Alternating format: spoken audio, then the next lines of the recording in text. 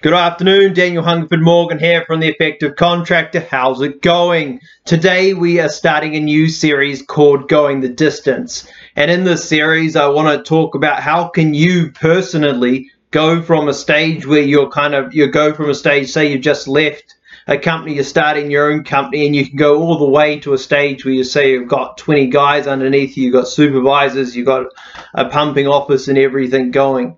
And that there's called going the distance. And usually a lot of guys, they aren't at that point, and they want to get to that point, but they're not quite there. And that's kind of, how do you do it? How do you go the distance? And in this first episode, what I want to talk about is motivation. And for me, motivation is everything for you as an entrepreneur, you as a business owner. You've got to be able to motivate yourself, because if you can't motivate yourself, you're never going to be able to motivate people under you. You're never going to be able to motivate clients. You're never going to be able to motivate bigger deals. You're never going to be able to motivate bigger checks.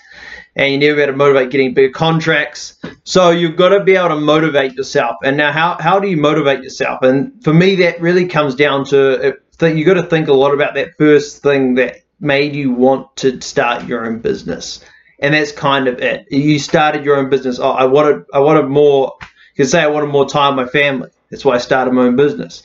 Or you could say I wanted to grow. I wanted to have unlimited growth. I wanted to be able to take myself to where I think I can go, because I think I'm that person that can do this. Or it could be that I wanted to be able to help other people's lives more. I wanted to be able to create great teams, or whatever it is. And that's that motivation, and you've always got to be kindling that motivation, because no matter what happens, shit start hitting the fan, you start getting problems coming your way, you're not getting such good hires as you think and whatnot, and things are getting more and more difficult.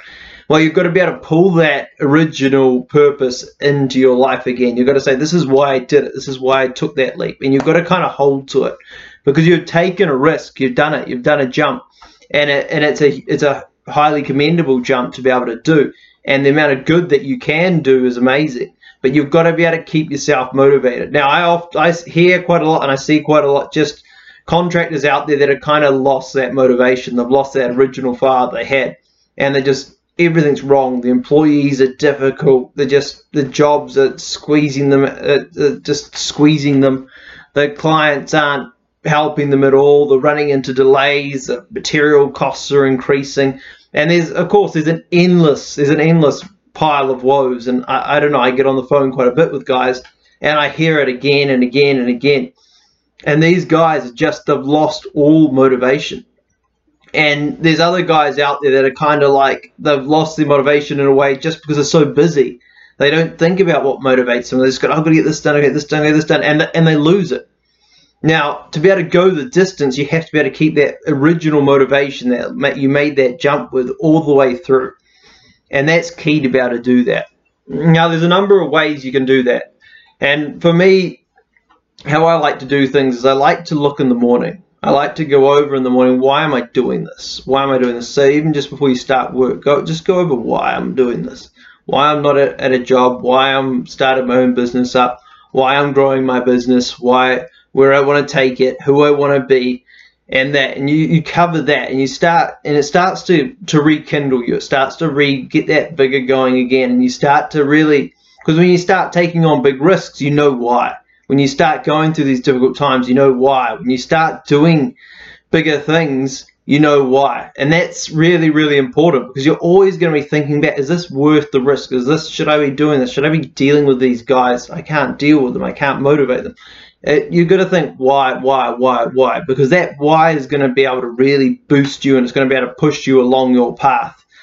So for me, that is the key really to motivation, is finding why. But another thing I like to find is that I like to read business books. I really find business books are great, because when you pick up a business book, you read someone else's life that's done it, and you read how they did it, and you see their why just burning hot. And you're like, shivers, yeah, I want that. And you feel their hunger, and it kind of drives you on.